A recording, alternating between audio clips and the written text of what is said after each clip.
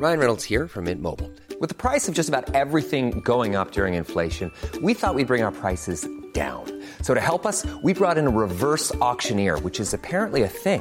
Mint Mobile Unlimited Premium Wireless. How to get 30, 30, bit to get 30, bit to get 20, 20, 20, bit to get 20, 20, bit to get 15, 15, 15, 15, just $15 a month? Sold! Give it a try at mintmobile.com/switch. $45 up front for 3 months plus taxes and fees. Promo rate for new customers for limited time. Unlimited more than 40 gigabytes per month. Slows full terms at mintmobile.com. Hello and welcome to the Rachman Review. I'm Gideon Rachman, Chief Foreign Affairs Commentator of the Financial Times. This week, we're looking at the future of migration in a world of climate change, populism, and economic and demographic change. My guest is Parag Khanna, who's founder and managing director of FutureMap, a global strategic advisory firm. He was born in India, is currently based in Singapore, and has worked for the US government and taught at universities all over the world. He's also author of a new book on mass migration called Move. So how will large-scale flows of people change the world? Over the past decade, mass migration has become one of the central issues of world politics. In 2016, Donald Trump waged a successful campaign for the US presidency after putting a simple promise at the heart of his campaign.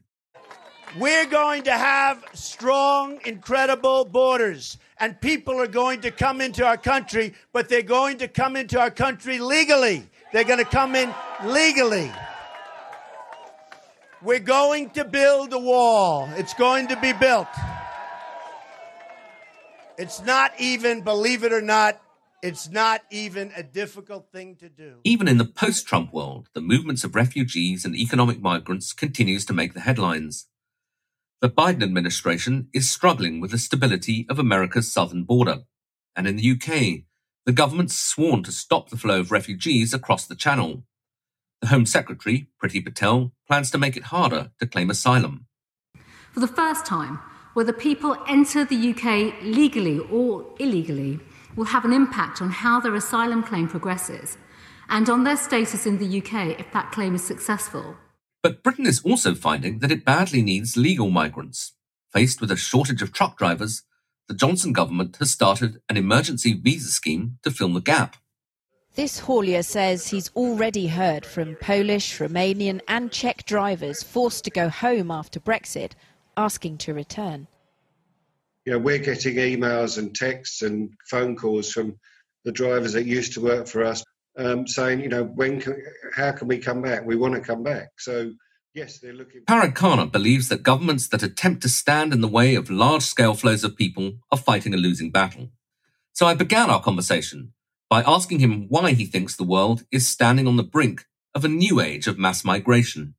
Well, first of all, we have been nomadic for most of human history, 100,000 years of mankind wandering around the world and colonizing the continents. We became sedentary in the last several millennia, and particularly the last few centuries. But that doesn't mean that those centuries were not characterized by mass migrations. They were. Even, Gideon, the age of nationalism, right, the term we use to describe the 19th century, was also a century of mass migrations. To take just one data point, the 60 million Europeans who migrated to North America. Not to mention it was still a colonial era, so there were tens of millions of Africans and Asians that were moved around, particularly within the realm of the British Empire.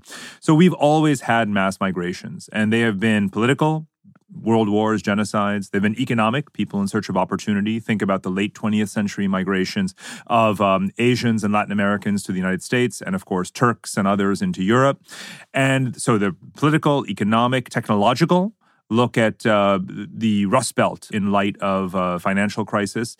And of course, now with remote work, digitization allows people to move. And then, of course, let's talk about climate change, right? Climate has always been a determining factor in where we live. And as the climate niche, as it's known, moves northward in latitude, mankind will have to move with it. So it is inevitable that despite the ironic moment of this lockdown, that we will be migrating again in very, very large numbers.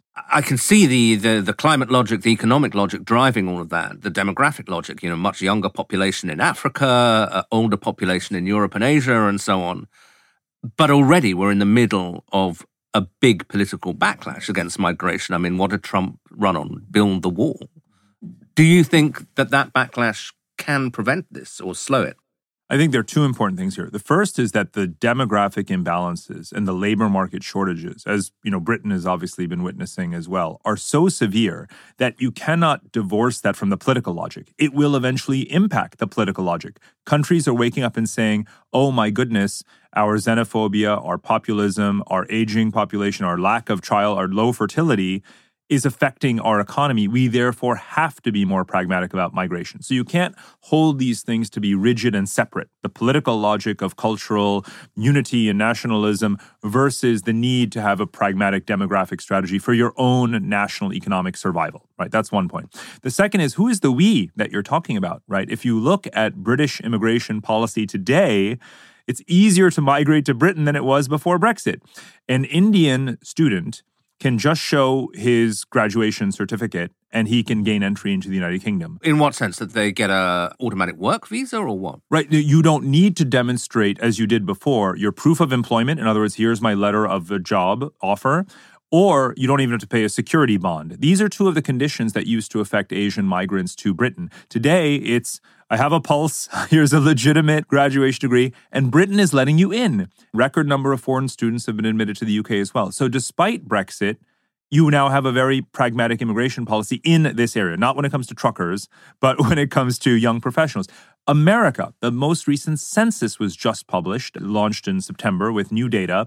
Despite the Trump administration, America became more diverse, more foreigners, larger Latino population, more people self-identifying as mixed race, more mixed race marriages, more mixed race children. All of that has been happening almost irrevocably despite the Trump administration. So I do believe, honestly, Gideon, from a demographic standpoint, in 10 years' time, we'll look back and say, Brexit what? Trump who? That people will keep moving. Well, that's the West, and I think I buy your logic that it's kind of an unstoppable force, although there'll be backlashes. What about Asia, though? I mean, when I was last in Japan, there was an agonized debate in the Diet about what seemed very tiny openings to immigration by Western standards, and yet they have an enormous demographic crisis. Population is shrinking. Why do you think, even in Asia, or China's also seems very wary of letting foreigners in, they've also got a demographic crisis? Do you really think that they will have to swallow those things and become multicultural societies? It's a great question. So it's hard to generalize about Asia, much as it is, by the way, about the West. We didn't yet talk about Canada and Germany, two countries that both are letting in hundreds of thousands of people a year, and there's very little political backlash. Now, it happened in Germany because of the refugee crisis, but the German government has just issued a paper saying that they need 400,000 migrants a year, which is an enormous number for that country. And they've just had an election where, where did you see the right-wing AfD party in the German election? You didn't. So let's not generalize about the West because, in fact, they're leading progressive Western societies that are becoming mass migration societies like Canada and Germany. And of course, America has been and Britain has been. So again, I see a different picture. Now, Asia, it's also very hard to generalize. Now, because Japan has over 100 million people, China has over 1 billion people. They are not going to become diluted, deracinated, denationalized sort of melting pots. But that doesn't mean that they aren't going to bring in lots of foreigners. And Japan is such an interesting case. I have a whole chapter on Japan in the book because I didn't set out to contradict the conventional wisdom that it is the Galapagos insular culture. Because culturally, it will adapt much more slowly than it is, shall we say, logistically or statistically. Because there are 3 million foreigners living in Japan today. Obviously, that's more than ever in history, and the number is growing. And it's Chinese, and it's Korean, and it's Vietnamese, and it's even South Asians. There's a story I tell about the first Muslim cemetery that's opening in Japan, because it's not just temporary guest workers. People have moved to Japan and are settling in Japan. They're doing Italy-like schemes where they're selling off villages, towns, homes for practically free. There's an entire parallel banking system in Japan devoted just to subsidizing the purchase of dilapidated homes. Now, that is initially for Japanese people, but of course, there are very few takers. But there are plenty of people in the rest of the world with cash, with savings, who want to retire, who want a stable climate, who they will open that scheme to. I bet they will. And like you say, it'll be agonizing in the parliament, right? Every little minor detail will be sweated, to the nth degree. But I have talked to quite a few politicians in Japan and looked at the survey data and looked at the numbers and looked at the people and the composition in the streets. Universities are changing the language of instruction to English. They are actually recruiting young people into the labor force, and it's construction and it's nursing and hospitality, and it's obviously IT and engineers. If you go to these thriving tech campuses in Fukuoka, companies like Rakuten and others, guess what? The lingua franca is English, right? And you've got sometimes in some companies, a lot of the back office or IT programmers are from China and looking for opportunities in a livable place like Japan. So it's happening under the radar in so many places, even Russia, by the way. Now, China also. Let's take China.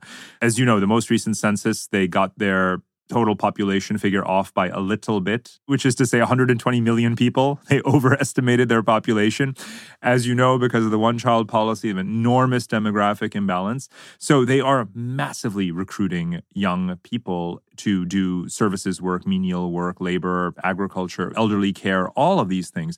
There is a war for the Filipino nurse. One of the protagonists of this book is the Filipino nurse, because the Philippines will never be able to produce enough to meet global demand. And so you will see this nursing industry spread massively across India, Indonesia, and elsewhere to recruit and train young single women who, as it happens, also want to get out of their countries. Neither you nor I are sanguine about the Indian political system, nor about the country's climate.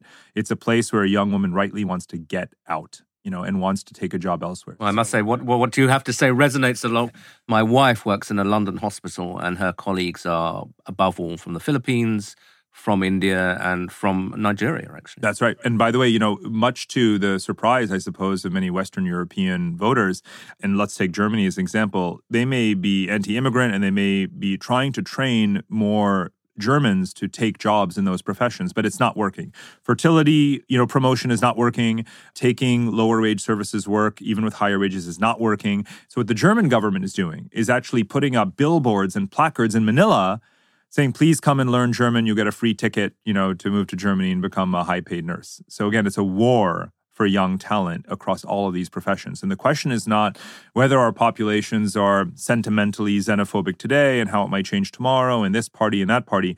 It's a numbers game. And there's those countries that have recognized the need for young people as taxpayers and entrepreneurs and, services workers, and those that haven't.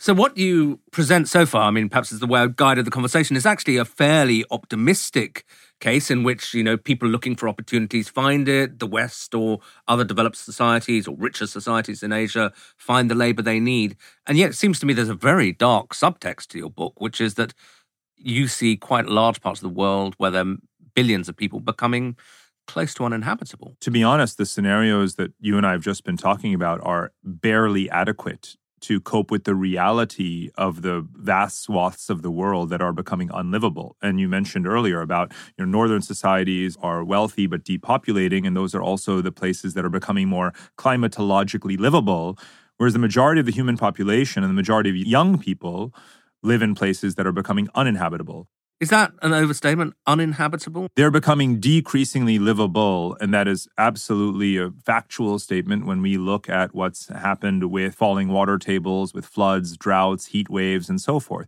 It doesn't mean that you can declare this country is dead as of X year. But are those populations meeting their potential? Are they productive societies by any stretch of the imagination? No, not even close. And we would improve overall human welfare substantially by relocating those people rather than believing that they can continue to thrive in the environments that they're in. Gideon, if all of us spent a day or more time in the parts of Africa that have been so devastated by drought, the same thing has happened in South Asia. The same thing is happening in Central America, of course, which is why you have the migrant waves on the southern U.S. border. There's a huge difference legally, and I think this is worth talking about, between saying, okay, Syria is somewhat stable, therefore you Syrians that have sought asylum here in Europe can in fact go back. And as you well know, the Syrians are saying, please do not send us back. This is not a country to which you should send us back politically, even if it meets the legal test of being stable enough that I, as a Syrian national, could be sent back. You can't have that same conversation when it comes to a climate-devastated country, a country that has no more water supply. You cannot in good conscience do that. Now, we don't have the legal mechanism per se to determine what the exact trigger moment is when you would send back environmental refugees. But Gideon, the number of climate refugees today, not in a future scenario, today, is larger than the number of political refugees in the world. So this is a problem that we needed to already be talking about. And where are they climate refugees now, and where are they likely to be in the future? Well, most climate refugees are internally displaced people, right? Or we could say at a sub-regional level, people within East Africa and the Horn of Africa, of course, within Central America, and now they've been kept in Mexico. They haven't made it into the United States. And just because, although it's a problem on the border for the United States, and Americans may complacently say, well, we've managed to keep them away, it doesn't mean it's not a problem for Mexico to have 3 or 4 million effectively climate and political refugees from Central America. Let's spare a thought for a country with much less capacity than America having to deal with this. And Mexico, too, is an environmentally stressed country. So sub-regionally concentrated climate refugees, but also certainly across border and international. You and I both know that there are aspects or trigger moments within everything from the Arab Spring to the Darfur genocide to Syria and its revolution, its civil war, that relate to climate change as well. And one of the things I do is to look at the geographic constraints. We have to be realistic. We're not talking about mass airlifts of people from Africa to Siberia. So within geographic constraints, what I've done is to look at the most at-risk populations, which is very much South Asia, right? India and Pakistan and Bangladesh. Where can you imagine some measurable number of people, but it could be tens of millions, potentially relocating in the coming years? And I've identified those geographies, I call them climate oases, and also looking at the Near East. So for example, a kind of report from Eastern Anatolia and the Caucasus region, right? And it's interesting because that region, which is the headwaters of the Tigris and Euphrates rivers, actually has been massively depopulating because of insufficient job opportunities. And those are the young people that have moved to Ankara and Istanbul and become a real headache for Erdogan in municipal elections. Meanwhile, it's this beautiful, verdant space. It's the Turkish equivalent of the British, Midlands and Scottish Highlands. I call it the Aspen of Anatolia. You realize very well that this region abuts or borders Iraq, Syria, and Iran. 3 populous and massively water-stressed regions. And of course, Turkey already has 4 million refugees within its borders. But can you not for a moment, even with all the borders in the world, look at that map of human geography and see 150 million people whose water tables are decimated where there's scorching heat, and then see that a couple of degrees latitude north in eastern Turkey is one of the most livable geographies on the entire planet, and then tell me with a straight face that you expect that border to hold 10 years, 20 years, 30, 40 years from now.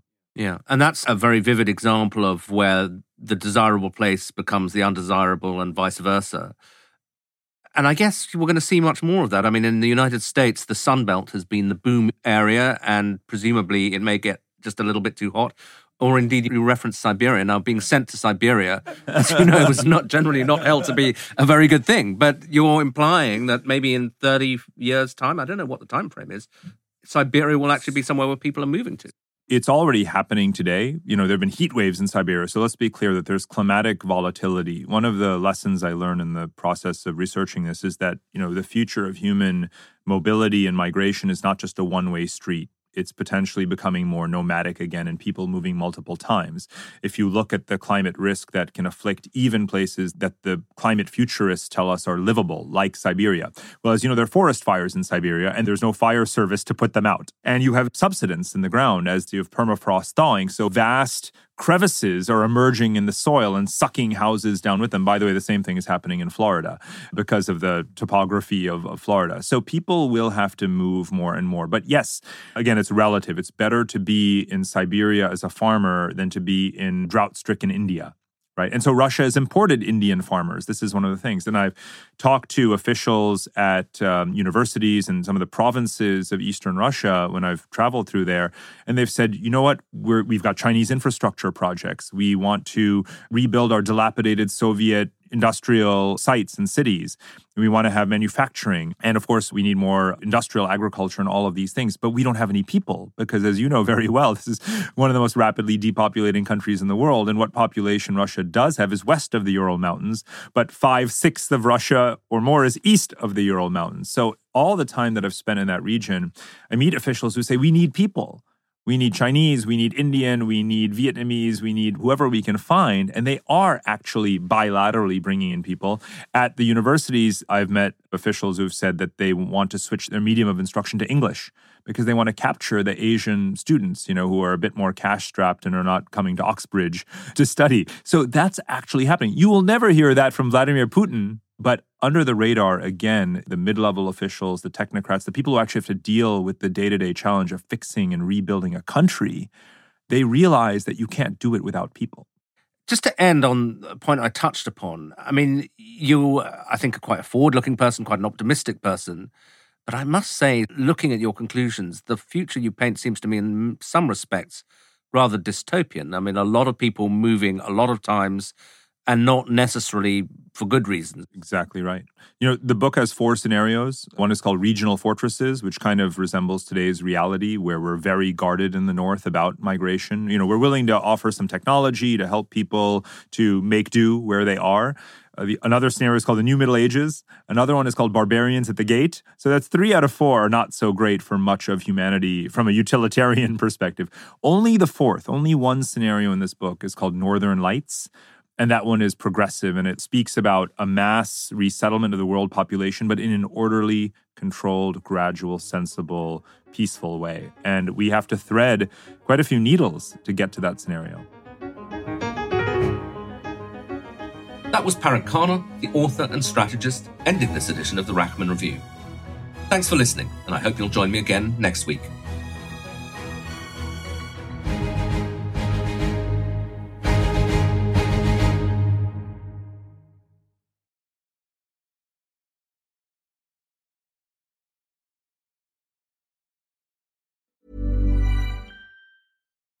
When you need mealtime inspiration, it's worth shopping Kroger, where you'll find over 30,000 mouth-watering choices that excite your inner foodie. And no matter what tasty choice you make, you'll enjoy our everyday low prices, plus extra ways to save, like digital coupons worth over $600 each week. You can also save up to $1 off per gallon at the pump with fuel points. More savings and more inspiring flavors make shopping Kroger worth it every time. Kroger, fresh for everyone. Fuel restrictions apply.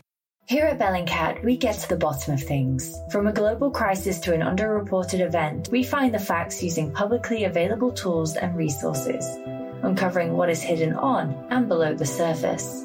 We connect the dots using social media posts, satellite images, and public records, and empower others to do the same by sharing how we do it.